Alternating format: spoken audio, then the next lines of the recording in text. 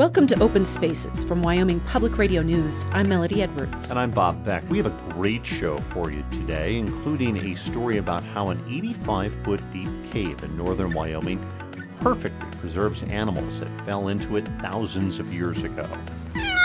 Come on, honey. Come on, girl. It's hard to draw blood when they're feisty. And hear how the University of Wyoming is under investigation for its handling of sexual assault after a survivor filed a complaint with the Department of Education. You know, you slip through the cracks kind of thing, and we're sorry. Last year's brutal winter killed all the mule deer fawns radio-collared from the Wyoming Range herd, so this summer scientists started over. And how Jackson hopes to handle the solar eclipse crowds. Those stories and more coming up on Open Spaces on Wyoming Public Radio News.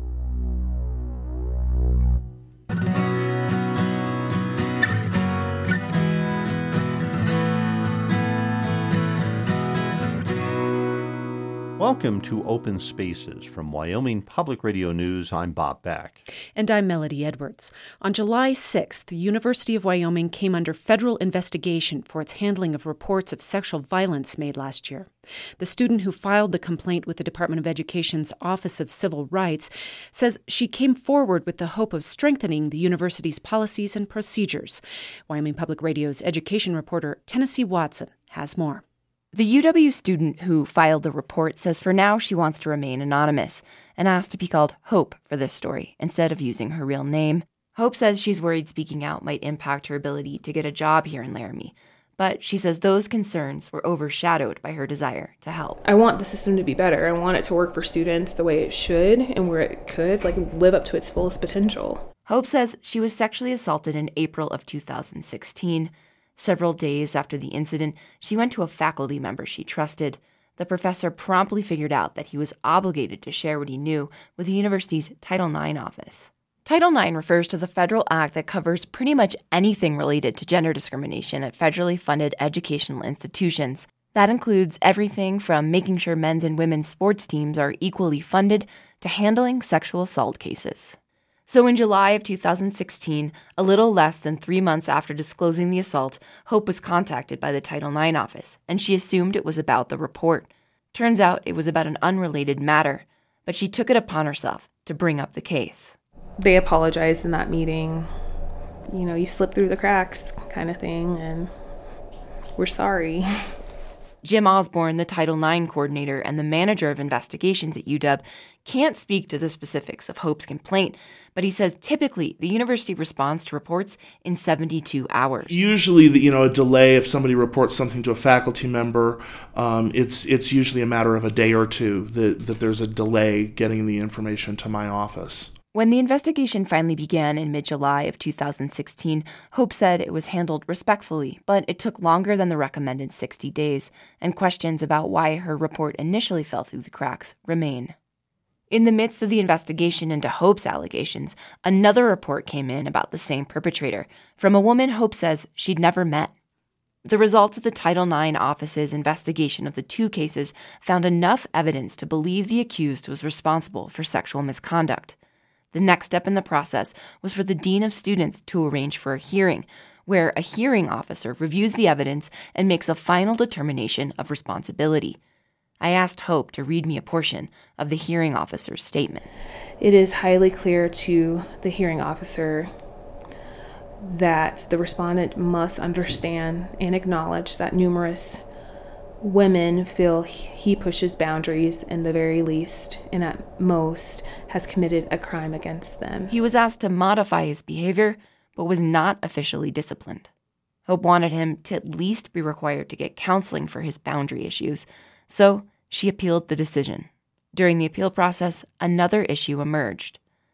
Nicole Courtney, the assistant dean of students, says students can have the support person of their choosing, and that may be a faculty member or a supervisor. A lawyer if they choose. It may be someone they trust very much. But Hope was told that the advocate she'd worked with for the last 7 months now posed a conflict of interest, and she would have to select a new one. Alicia Selfridge with the SAFE Project works to support UW students who are survivors of sexual violence. She says consistent support is critical because the process is filled with a lot of uncertainty. I think the survivor thinks about is, how is this going to affect me? How am I going to get anything out of this? Is this even worth it? Selfridge thinks the University of Wyoming actually does a lot to support students emotionally compared to other schools. But for Hope, all the disruptions in her case undermined that sense of support. Hope wanted to make sure other survivors at UW wouldn't have the same experience. So she consciously decided not to pursue a civil suit against the university and instead pursued a Title IX complaint. I may not personally see instant relief that I may have seen if I were to pursue a civil suit, but I'm glad that I've gone this direction because I think this is right for this case. I think it's right for me, and I want the university to do better. According to the Office for Civil Rights website, it evaluates all complaints that are received, but only those that actually address Title IX violations are investigated. There are 246 schools currently under investigation for Title IX violations for sexual assault. In Wyoming, Laramie County Community College, Northwest Community College, and the University of Wyoming are all on that list.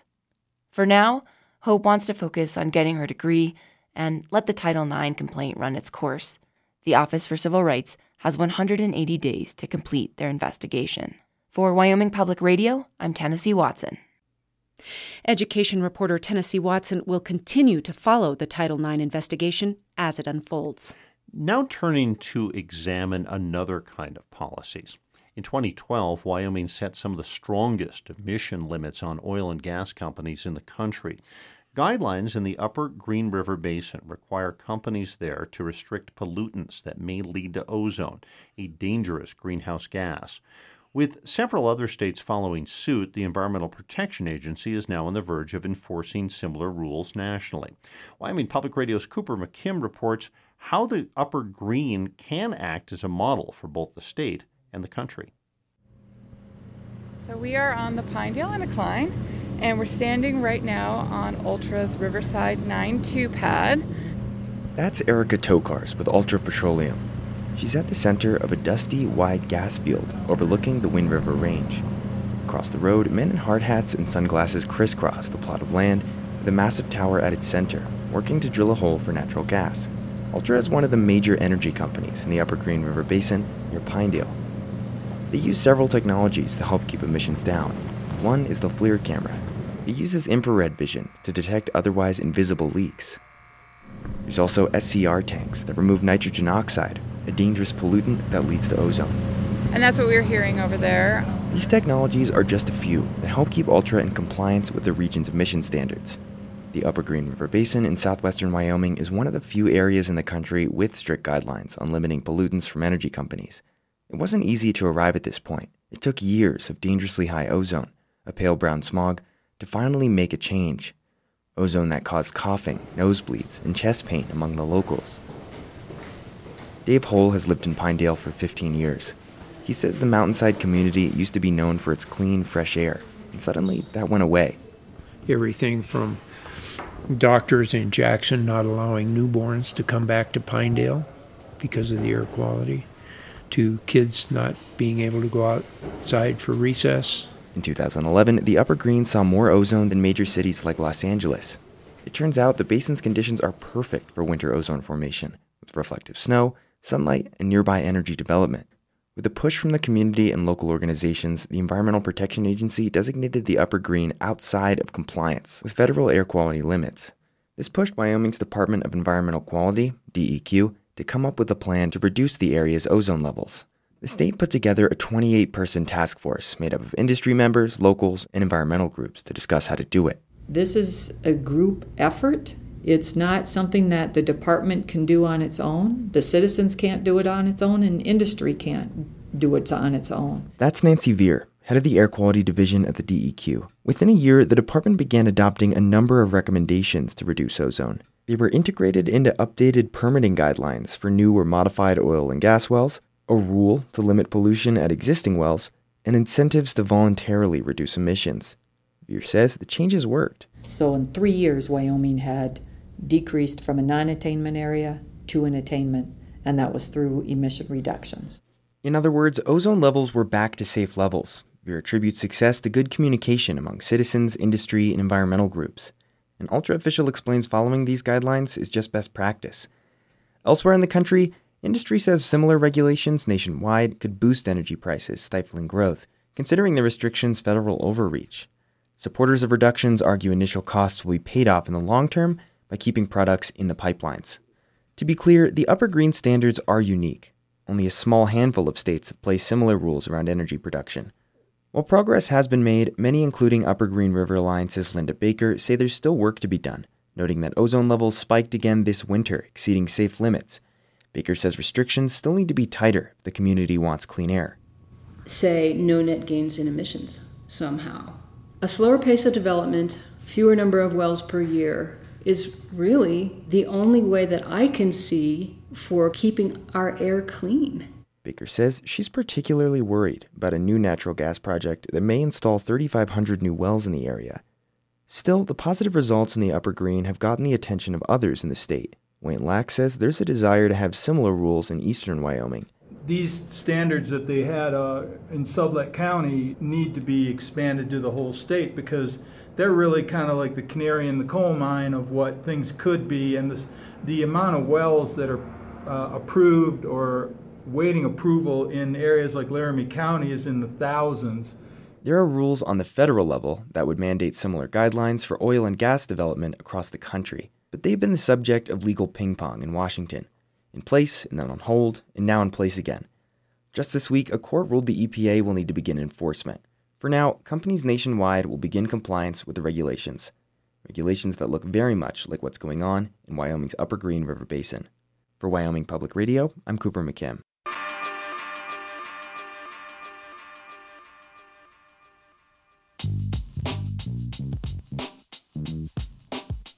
Next on the show, we'll tag along as scientists radio collar mule deer fawns and hear the problem of recycling at state parks. This is Open Spaces.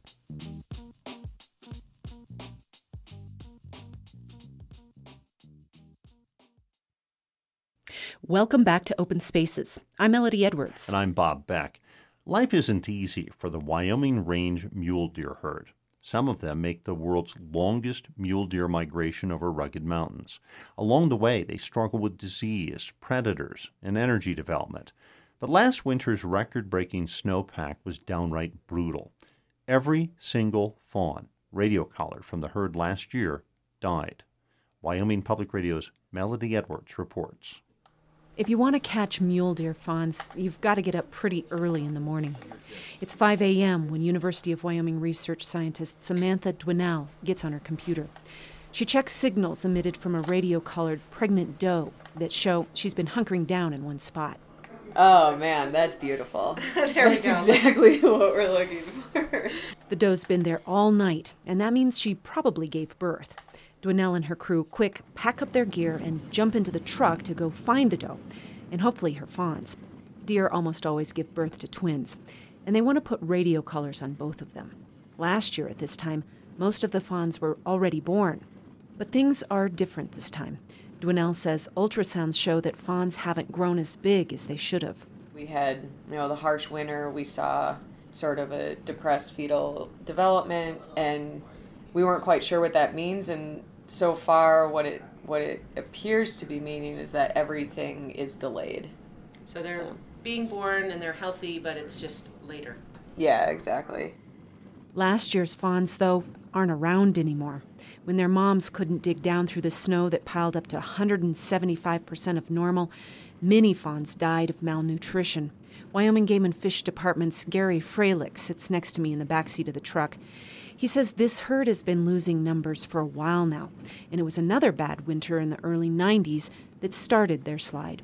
He says back then, Game and Fish tried to keep the herd size at around 38,000, but when it rose higher, the agency dished out more hunting licenses. During those 2 years, a fairly liberal doe harvest was followed by an extremely severe winter in 1993, and those three factors, 2 years of substantial doe harvest followed by a severe winter, really lowered the population.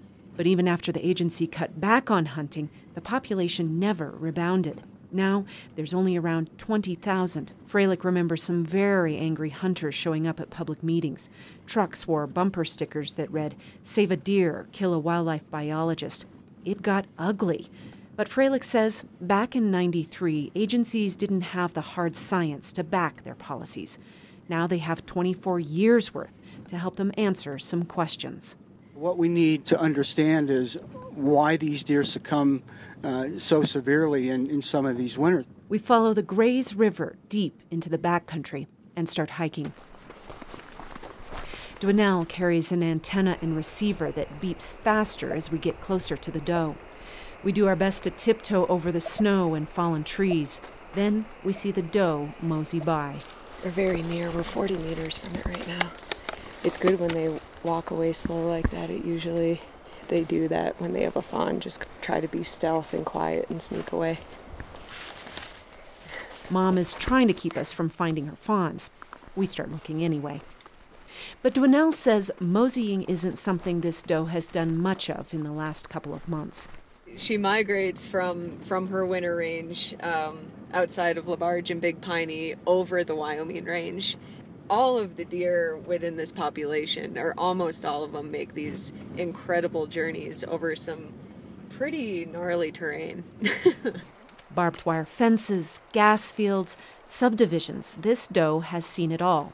And after this winter, she's lucky to be alive, according to Kevin Monteith, the University of Wyoming wildlife biologist heading this study. Of the adult females that were there at the beginning of winter, we've lost nearly 40% of them, which is pretty striking to lose that many adult females. Normally, only about 15% die in winter.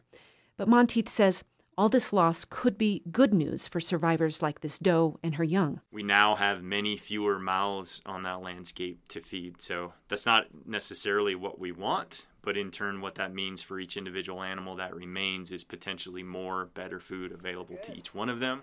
Game and Fish's Gary Freilich agrees there's benefits for science. He says it's an opportunity to learn something about how mule deer pull through. This population will in fact recover as they have done for hundreds, if not thousands of years. And because of the hard winter, the study has been funded for 2 more years. It takes us a while, but we eventually find the 2 fawns curled up under logs. Quickly, Dwinell and Freilich begin weighing and measuring them. I'm wanting to try to get blood on this one, but it's kicking a bunch, and I don't know if I'll be successful. You chill. Just gonna hang tight with her if you don't mind. That's me she's talking to.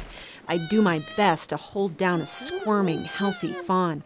The frustrated mom runs circles around us, huffing and stomping. The crew pulls radio collars over their tiny heads, takes photos, and then... Yeah, I think we're ready to go. Ready to release them? They let them go, and the fawns wobble off into the forest to hide again, camouflaged, instantly. If they survive disease and predators, in a few months, they'll still have a long walk into winter ahead of them. For Wyoming Public Radio, I'm Melody Edwards. Looks like we're good.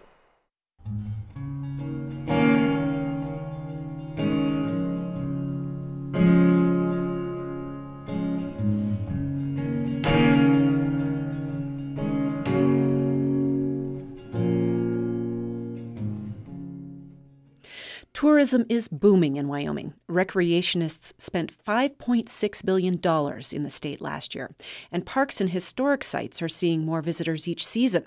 But more people means more trash. While the National Park System has embarked on an ambitious project to keep waste out of the landfills, many state parks are still struggling to recycle.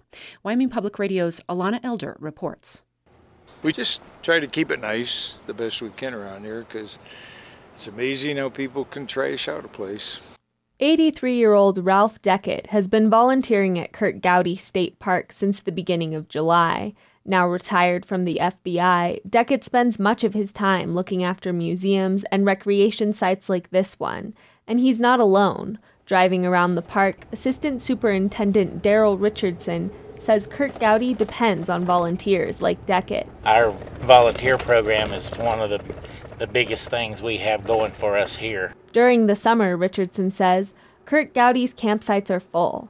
The trails are well trafficked, and for many people, disposables are part of the outdoor experience. Oh, it's primarily paper. You know, people come camping and they're going to have paper and cardboard stuff. And then there's a lot of cans, you know, because they're canned foods and I'm sure plastic bottles because everybody's all into drinking bottled water anymore.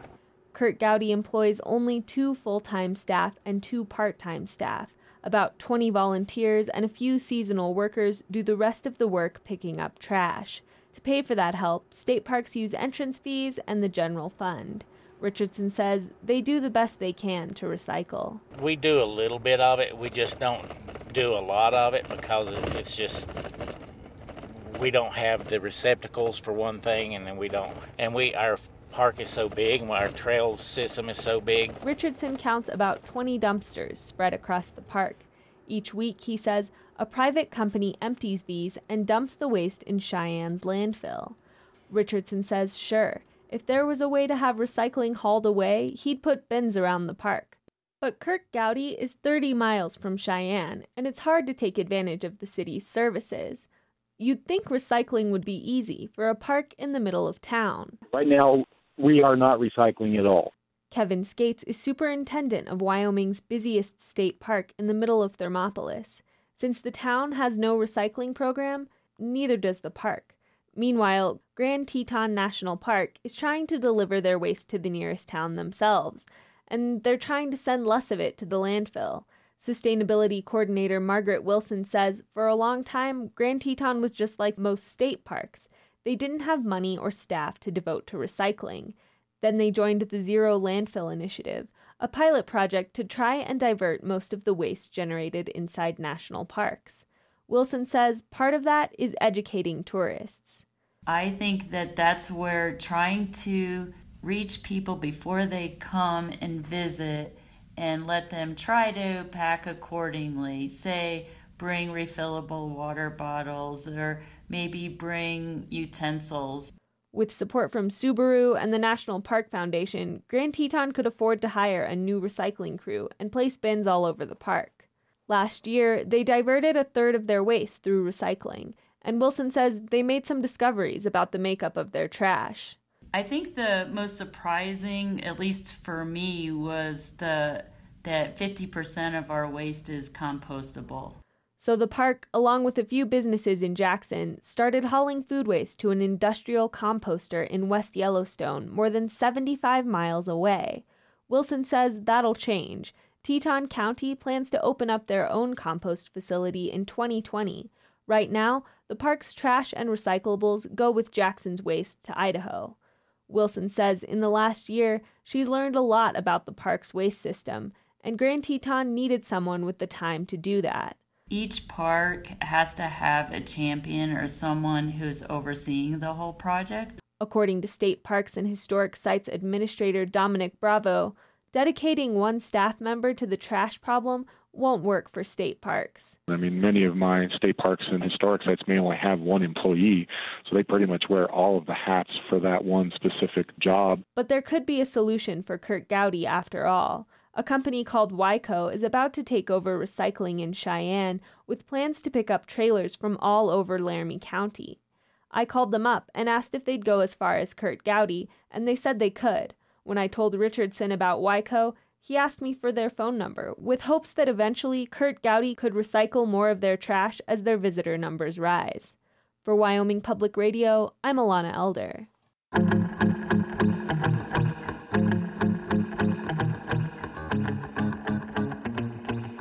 After a short break, we'll hear how a hot summer could help the coal industry and visit the natural trap cave before it's sealed up. That's all coming up on Open Spaces.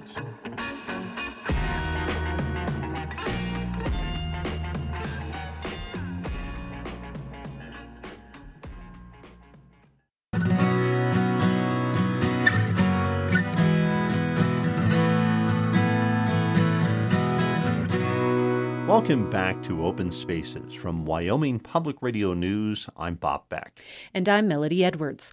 Republicans in Congress are considering changes to the Endangered Species Act, which Democrats and environmentalists say is misguided. Correspondent Matt Laszlo has the story from Washington on the effort. The Endangered Species Act has been the law of the land for more than 40 years. According to the U.S. Fish and Wildlife Service website, the act is intended to highlight the aesthetic, ecological, educational, recreational, and scientific value to our nation and its people. But Wyoming Senator John Barrasso says it needs updating. The Endangered Species Act was written, created, and adopted for all the right reasons, and there's just too much sand in the gears right now. Barrasso says the act creates too many hoops and hurdles. We know that for every 100 species that have been added to the list, only 3 have recovered enough to get off. So we need, when something goes on the list, that there's a recovery plan in place, and we know how to measure success, and then when you get there, it comes off the list. Republicans on the House Natural Resources Committee have approved 5 bills to overhaul the Endangered Species Act. They range from forcing cost reviews to be a part of the listing process to capping the fees attorneys can charge for taking up the cases. Wyoming Congresswoman Liz Cheney says the effort is important. The point has to be to get them off the list. So I think we need to look at, how we can empower the states more, for example, how we can make sure that there's an assessment of economic cost of the listing, what we can do to help limit litigation. Cheney also wants to stop mass listings, where numerous animals in a region are protected at once. We need to prevent groups from being able to request listings of sort of a mass of species all at once. I think we need to talk about one species at a time. But Democrats say the GOP effort is too short-sighted. Here's New Mexico's Tom Udall.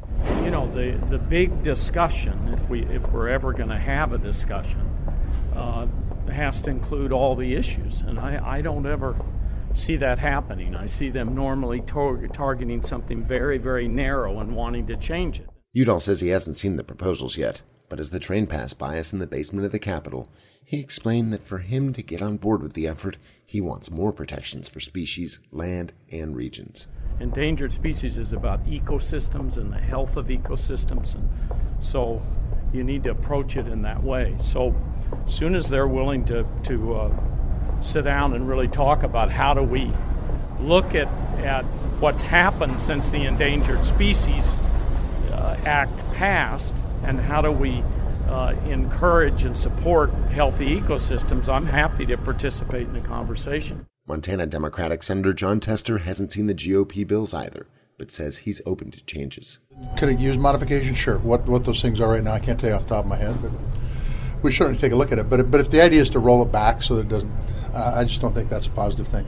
Otherwise, it will become the endangered species. But Senator Barrasso says the current iteration of the Endangered Species Act is hampering communities and stifling their economies. We're now at a point where there are endangered species in 99% of the counties in the United States.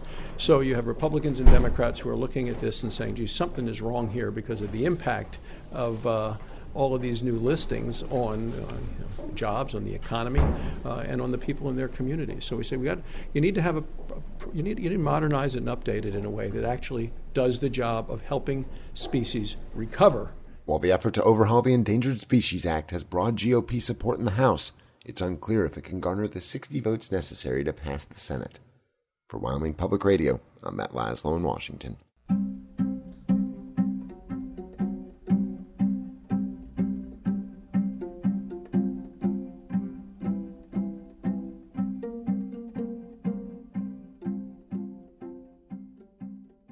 A changing climate may be bad PR for fossil fuels, but ironically, it could help their bottom line. 2 major coal companies released earnings reports last week. They said higher temperatures across the country meant coal stockpiles were being eaten up. They're hoping for a long, hot summer so that trend continues. Inside Energy's Madeline Beck explains. The higher the temperatures this summer, the higher the coal profits could go. Or at least that's the hopeful message both Arch Coal and Cloud Peak Energy put out in their second quarter reports. Basically, coal companies expect that a warmer summer means we will all crank up the AC, which uses more electricity. About a third of the country's electricity comes from coal. In this report, Arch Coal said days in which we use air conditioning, called cooling degree days in industry jargon, are, quote, more than 2% above the 5-year average, and coal inventories have been reduced dramatically.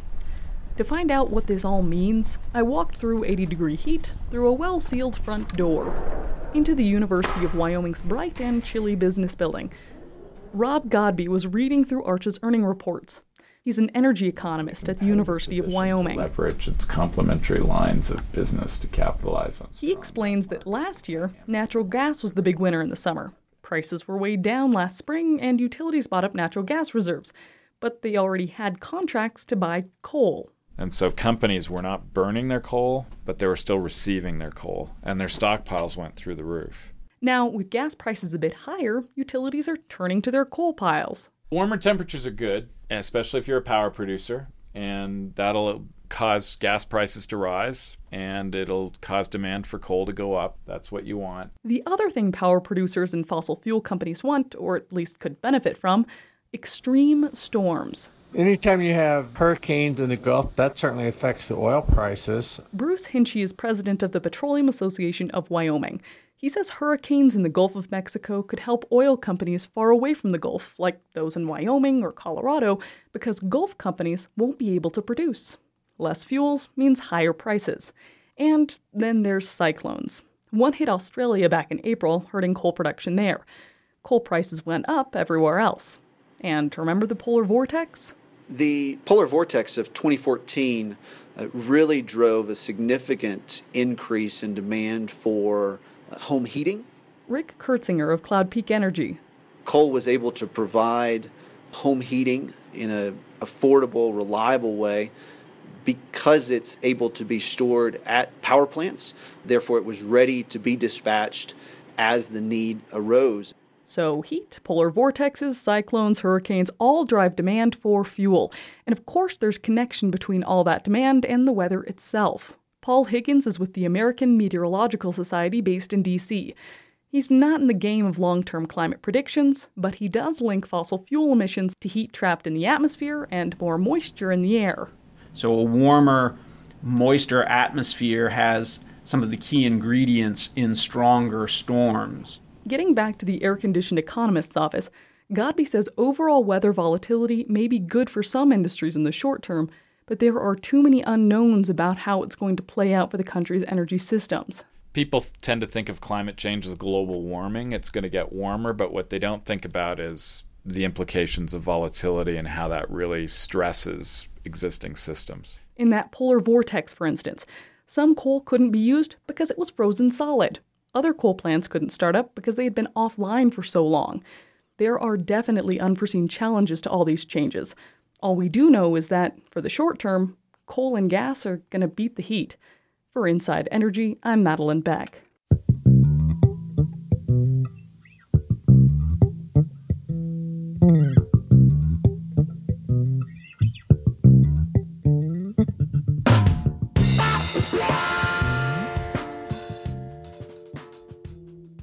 Thousands of years ago in northern Wyoming, countless animals fell to their death at the bottom of an 85-foot cave.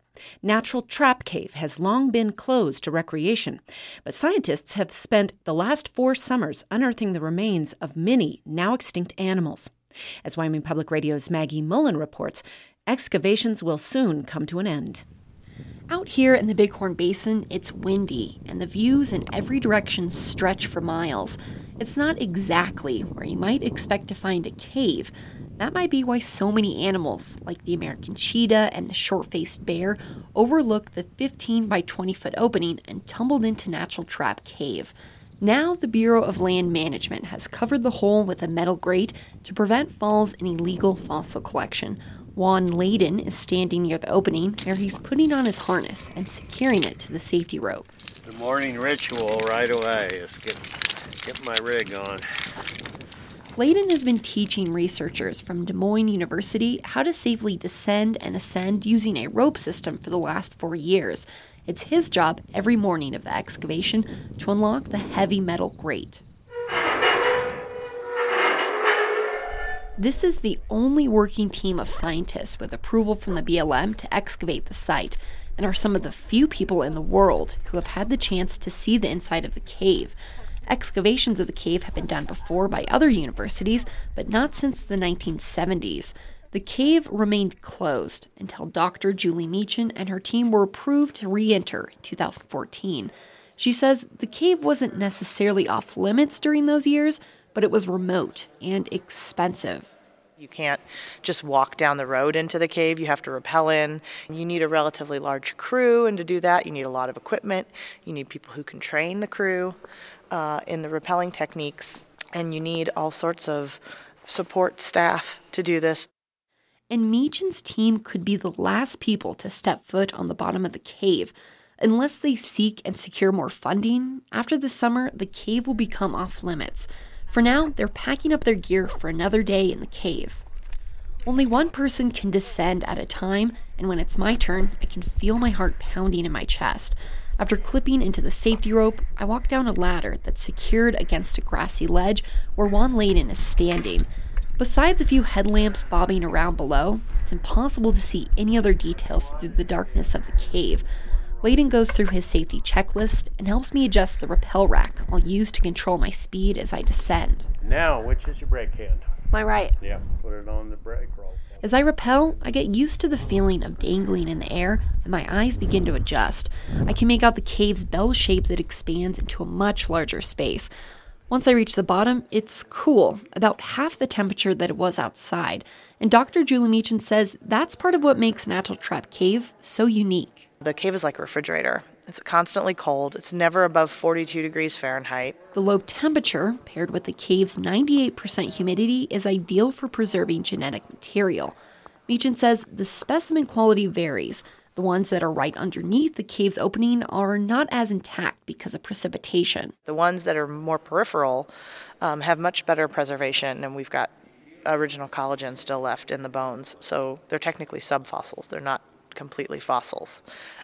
So we have basically subfossils of animals that were alive 30,000 years ago. The main question they're interested in is twofold.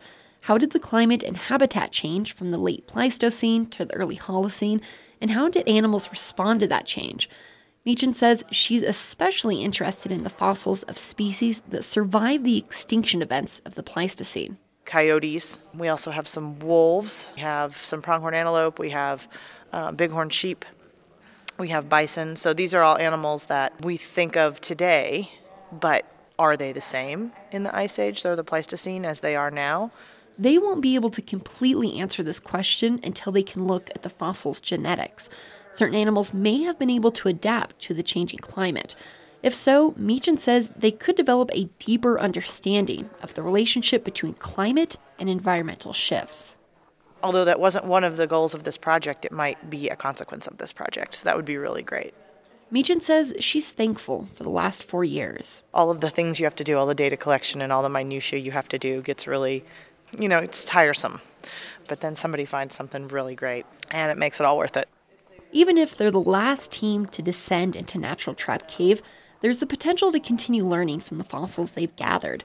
Over 1,000 of the specimens collected by Meachin's team will soon be stored at the University of Wyoming, where the public will get the chance to see them for themselves.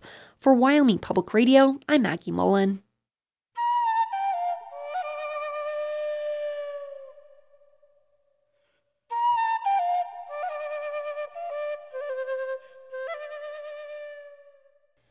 To wrap up, we'll hear how Jackson plans to deal with the crowds of the eclipse tourists. This is Open Spaces.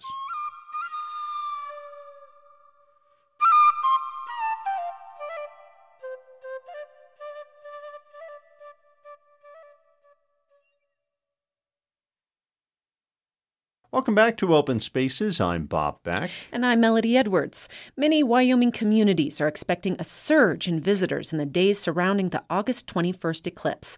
But Jackson officials say if the weather holds, it could be anywhere between 50,000 and 80,000 extra people visiting the area. Jackson is always packed on that date, but the potential increase in visitors has led to months of planning and the hiring of a coordinator to make sure Jackson Hole can get through the event. Wyoming Public Radio's Bob Beck has more. Summer is where merchants make their money in downtown Jackson. John Frechette sits outside one of his stores called Made, which figures to do very well around eclipse time. They are offering a range of eclipse-themed inventory, and he's excited. I think it's a rare event. It's fun that it comes right over Jackson. the excitement that surrounds it from people who are coming from all over the world to see it here is pretty cool. Yeah, I think it'll be busy in the store. I hope it's not too busy, but it'll be fun to see how the whole thing plays out, I think. Other merchants are also offering eclipse-related items, and the local Snake River Brewery even has a special beer. The chairman of the Jackson Hole Chamber of Commerce, Tim Harlan, dismisses concerns that the community will become overrun with tourists, saying that Jackson businesses deal with lots of people all the time. The eclipse is going to be a much added benefit, and it's going to be something new, unique, and novel to the community. Jackson officials are taking the eclipse very seriously. In February, they hired Catherine Brackenridge to be the area's total solar eclipse specialist. She's been trying to get the community to be prepared for the challenges of getting around Jackson and to prepare for shortages at such things as grocery stores. She's worked on educating the public, too. I've been saying it's an event for the universe, so we need to be welcoming, but we also want people to be prepared and to be well-informed travelers so that they help in mitigating any of the impact that we're anticipating.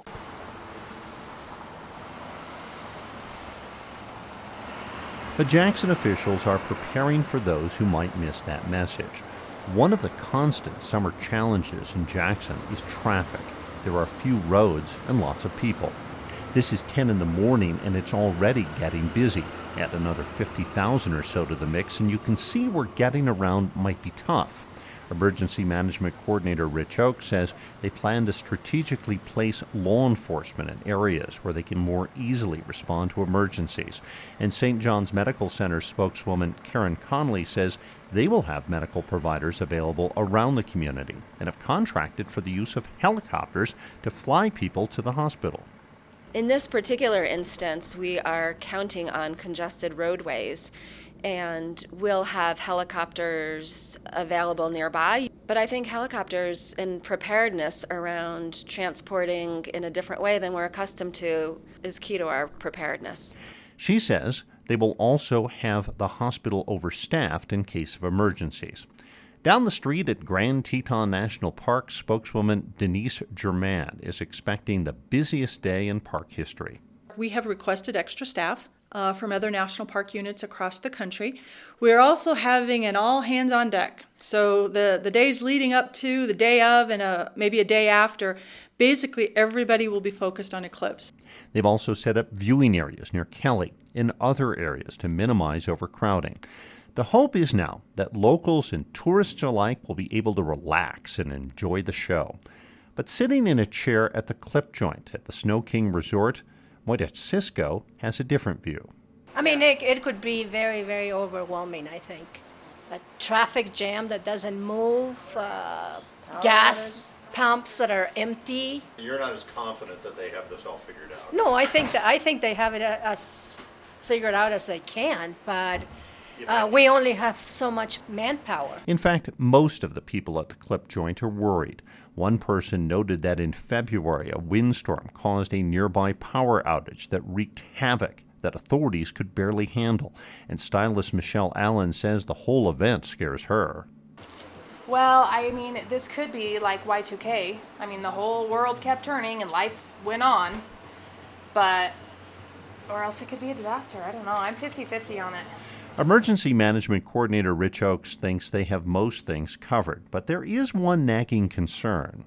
They are expecting a lot of people leading up to the event, but Oakes wonders if the visitors from other parts of Wyoming will eventually make their way to Jackson, keeping the influx of people running for several days. We may need to extend things, and that's what we're a little concerned about, and that's going to be tough because we're already going to have folks working 12, 14-hour shifts. And it's going to be tough to retain those mutual aid resources from other jurisdictions for that long because they eventually have to go home to their regular jobs too. So, while some may be concerned about the influx of people, most are at least looking forward to the eclipse. Oakes says he's looking forward to it being over. For Wyoming Public Radio, I'm Bob Beck.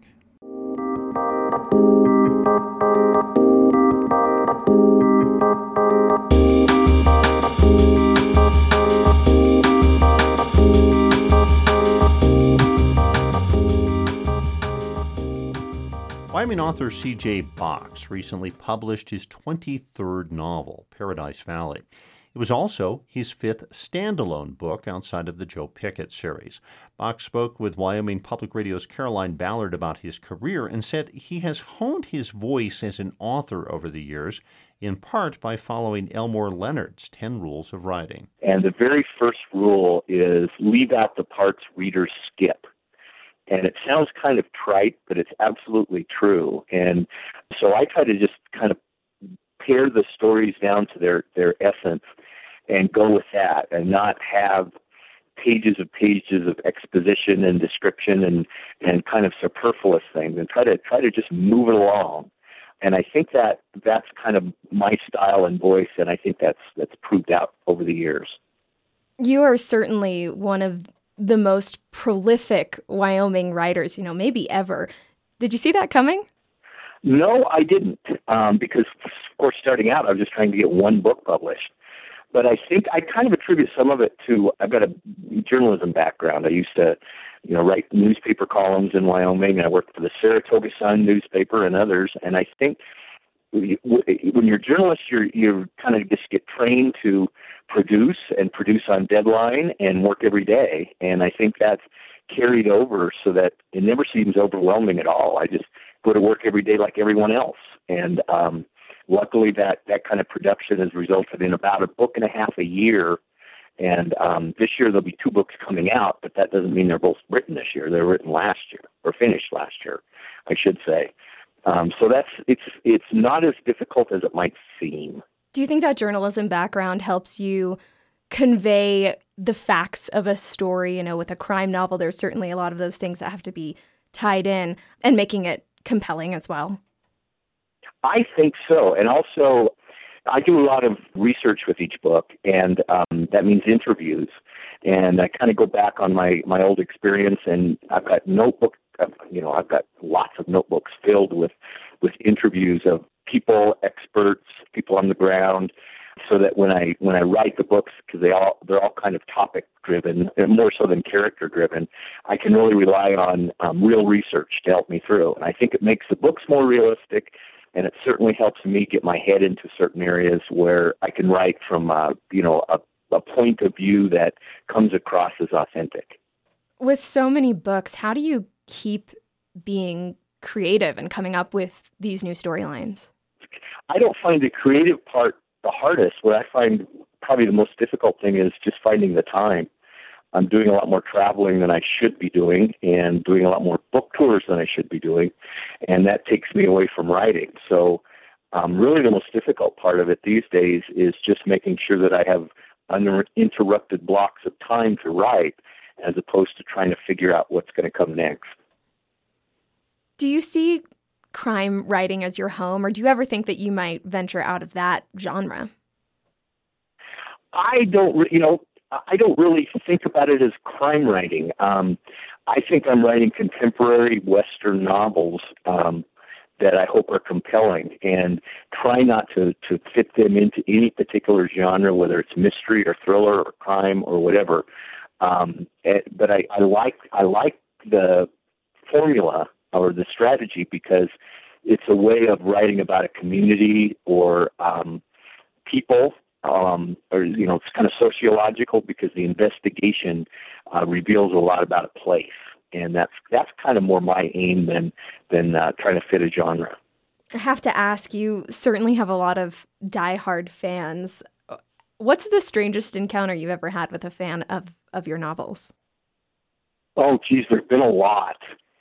I think, well, not maybe as strange, but I thought one of the funniest was I flew up to Helena, Montana to do some ride-alongs with the deputy sheriffs there when I was researching Back and Beyond, actually.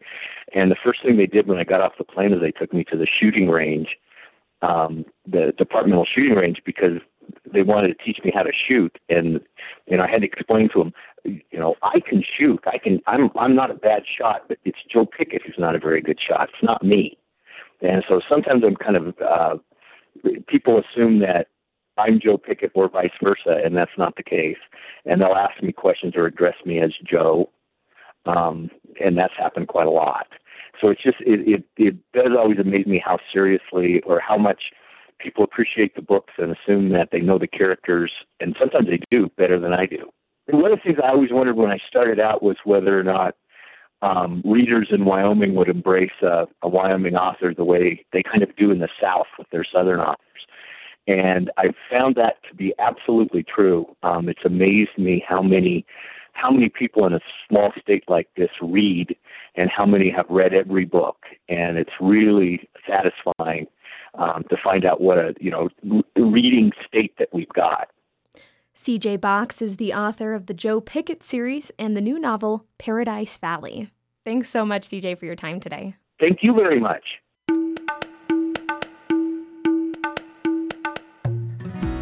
We hope you enjoyed this episode of Open Spaces. If you missed any part of it or want to hear one of our stories again, you can find them at our website at wyomingpublicmedia.org. There you can also explore old shows, suggest stories for future programs, and find links to our podcast that's available on iTunes. Anna Rader is our web editor. We also invite you to visit us on Facebook, and all of our reporters can be found on Twitter. Open Spaces is a production of Wyoming Public Radio News.